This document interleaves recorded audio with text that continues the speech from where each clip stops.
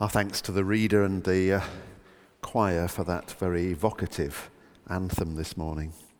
Our theme is, we've already hinted at it several times, on this, the last Sunday before Lent, is the Transfiguration of Jesus, the event that Don has just read for us.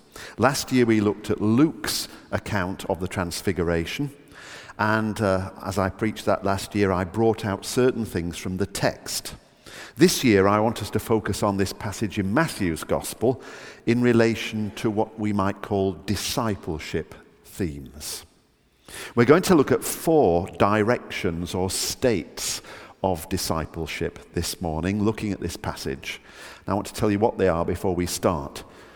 Up, staying put, down and out, and with. Up.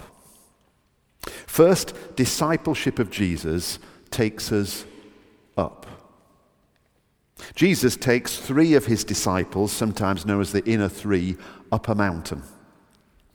And very often, when we have heightened religious experiences, we talk about mountaintop experiences, sacred summits in our Christian discipleship, high religious experiences. Occasions where God seems very real and very close to us. And therefore, often occasions where we sense our own smallness or a sense of insignificance. And so get a different perspective on life, seeing what's really, really important. In a famous book about religious experiences, William James, that was the author, suggested that they normally contain 4 qualities. The first quality he called ineffability. No, don't go to sleep. Ineffability, by which he meant a religious experience is an experience that you can't quite capture in words. It's beyond them, though they're all you feel you've got to inadequately describe what's happened to you. Secondly, he said that religious experiences have, wait for it, a noetic quality. That is, that although we can't express or define them adequately, we somehow know deep inside that they contain truth and meaning. The experience of the divine isn't totally outside our understanding at all, otherwise we'd never know we'd had one. Noetic means that you know something instinctively or intuitively. We just know this experience of God is true. My mother used to say when she was in one of her more argumentative moods, "I know in my knower," she said. I doubt whether she knows the word noetic, and she's probably none the worse for it, but she's expressing what it means. The third quality William James suggested is that religious experiences are transient. They come and go. They're not permanent. It's like a wave. You try and hold it and all you've got is flat water in a bottle. And the fourth quality of an encounter with the divine is that it happens to us rather than we inventing it or trying to create it, which technically you can't do. Certainly, we can pray for a religious experience, we can seek it, we can put ourselves spiritually in a position where we feel we're more attuned to receive God. That's partly what Lent's about. But in the end, it seeks us.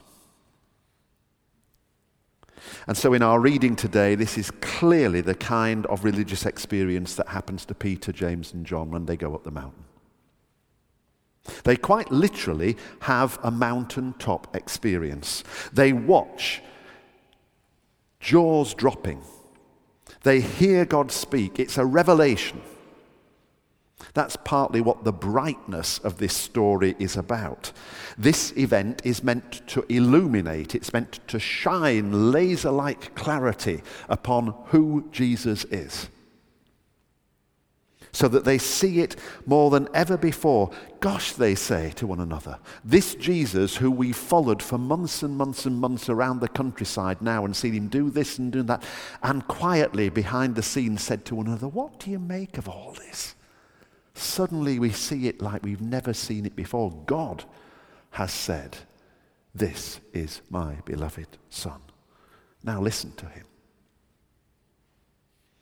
And that wonderful revelation is one that many people have had down the centuries in one way, shape or form, including many of us here.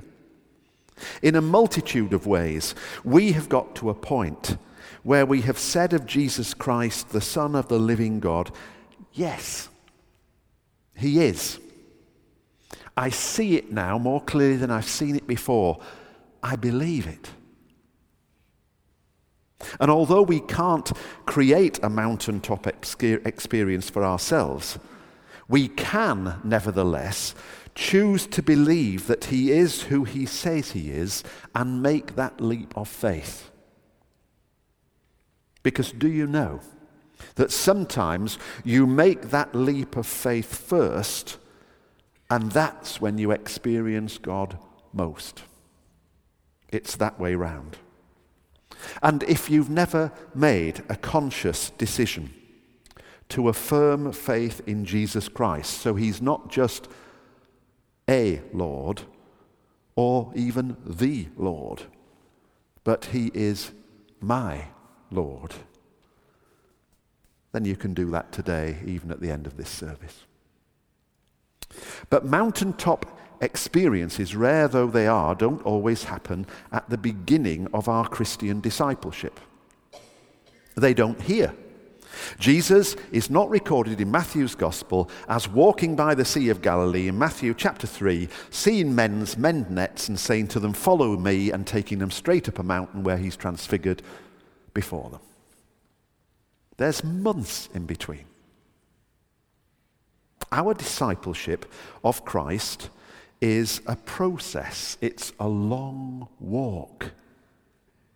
And at points in the process, like the growth of a child who comes to walk and then talk and then reason, there are points of revelation, growth points, if you like, where God comes close and we see and we know. And some of us in this room don't have to say, yes, he is my Lord for the first time. You've done that a long time ago.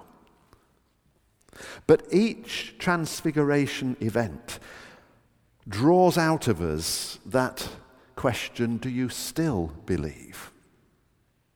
Yes, Lord, I still believe you are who you say you are. And who knows, today that reaffirmed experience might be yours today.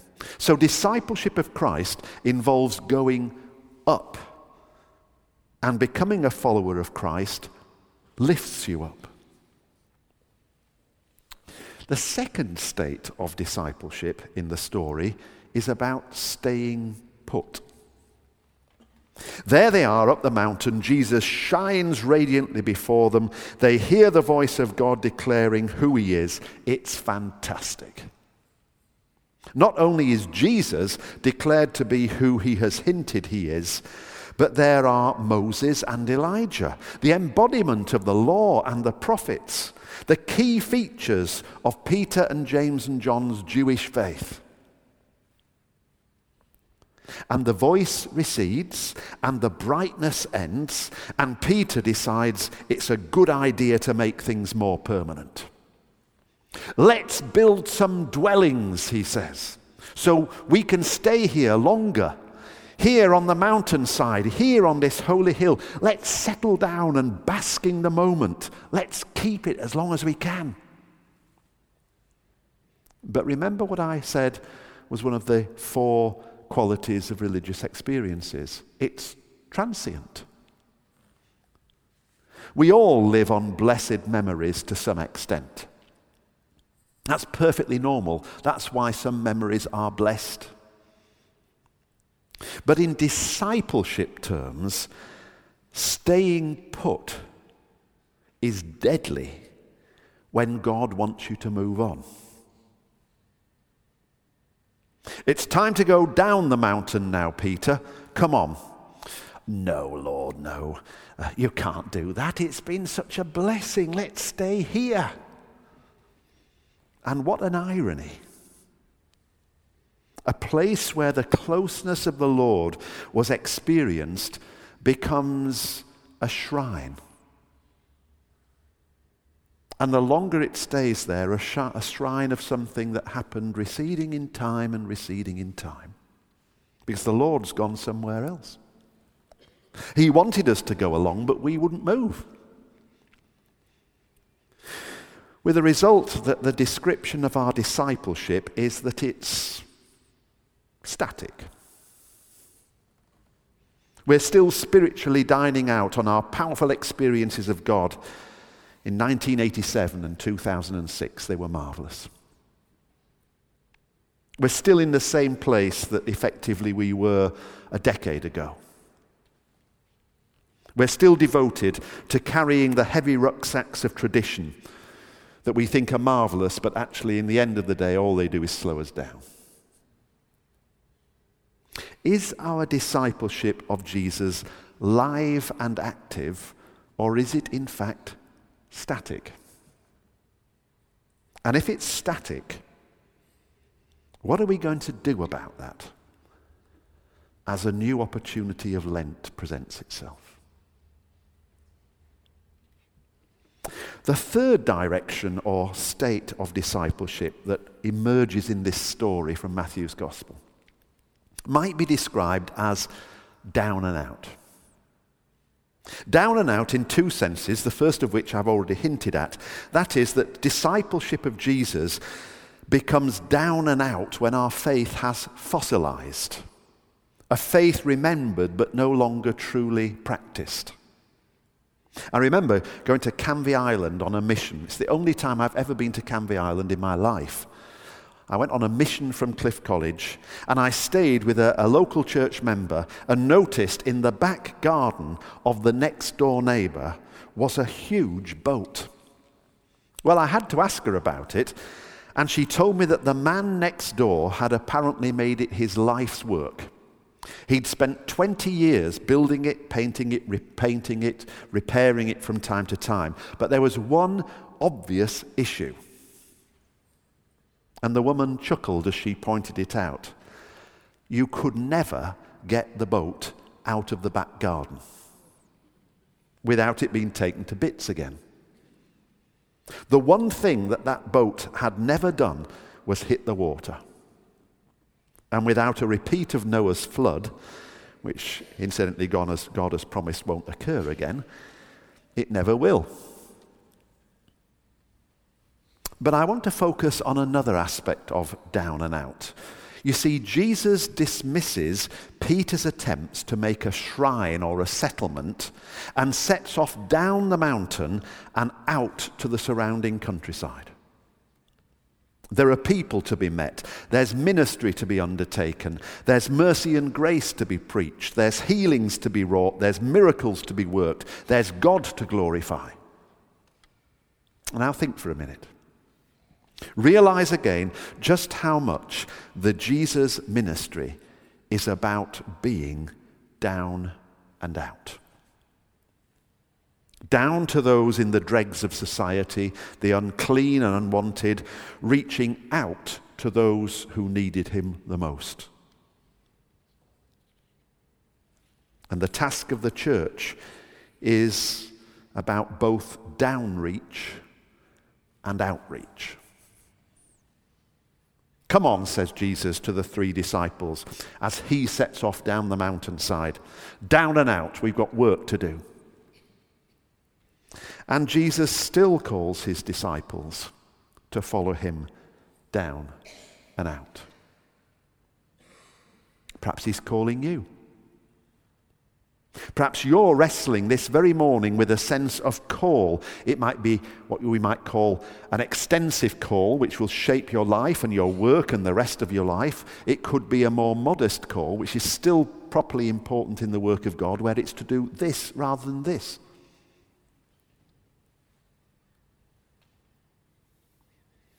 In which case, if I'm talking to you this morning, be obedient.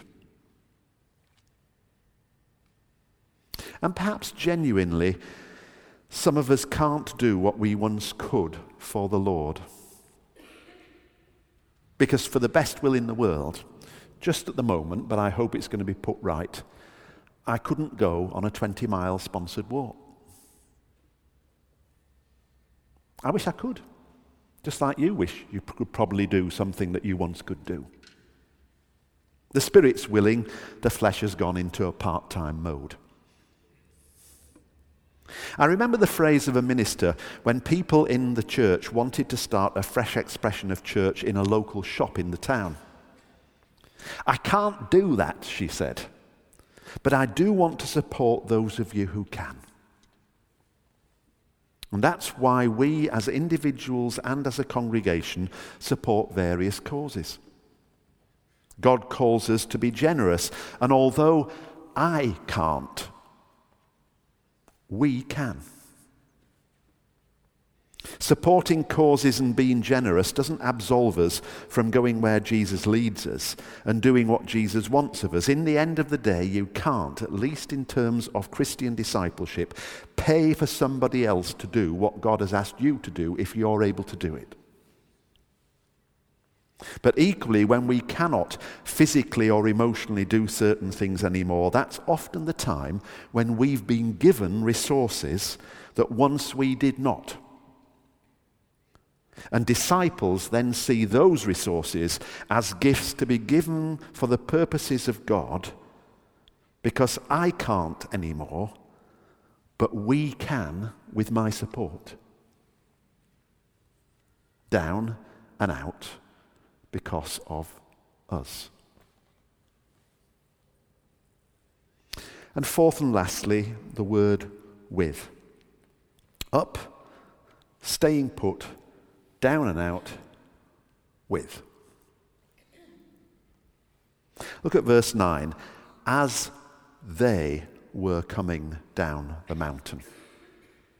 Not as Jesus came down the mountain. He's talked them into it. I can almost hear them, it's a Yorkshire word coming out again, I can almost hear them chuntering as they walk down the side of the hill. I'd have been prepared to walk. It's a lot better staying up there. I don't know why we're going back down here. And I can almost see Jesus sort of doing that sort of thing that my wife does so well. So he goes off. Bless them, they don't get left behind. Perhaps murmuring and mumbling a bit, they recognize the radiance and the voice of God has gone, and Moses and Elijah have disappeared, and they follow Jesus down the mountain into the ministry of being his disciple, of going where he goes, of sharing what he does, of being with him. And of course, and this becomes clear in all the gospel narratives of the Transfiguration, from the moment Jesus gets to the bottom of the mountain, he sets his face to Jerusalem, where he will be arrested and beaten and tried and crucified. Down from the glorious, affirming presence of God, and from that moment, closer and closer and closer to the place from which God seems almost to have disappeared. Being with him was a way of indicating that a person was a disciple. That's why later in the story, the same Peter is asked in a courtyard, "Did I not see you with him?" I tell you, I don't know the man. So the acid test of discipleship is to inquire whether we, me, you, whoever, are still with him. Or are we somewhere else? Being with him doesn't mean that no tragedy befalls us, or that we're exempt from getting the same diseases as everyone else, or that our hearts are never broken, or that we're never betrayed. But it does mean that through it all and in it all, he is with us. Jesus, the Son of God, Emmanuel, the God who is with us, is with us. What's that old gospel saying? I do not know what the future holds, but I know who holds the future. And that makes everything possible and fills every place with hope. It's the end scene of a movie, a film. The relationship between him and her has been on and off for the past 2 hours, but now they've decided to spend the rest of their lives together.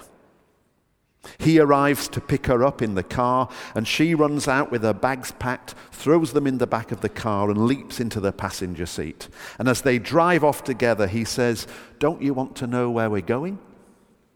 "No," she says. "I'll go where you go." Brothers and sisters, in what state, as we approach Lent this year, is our discipleship?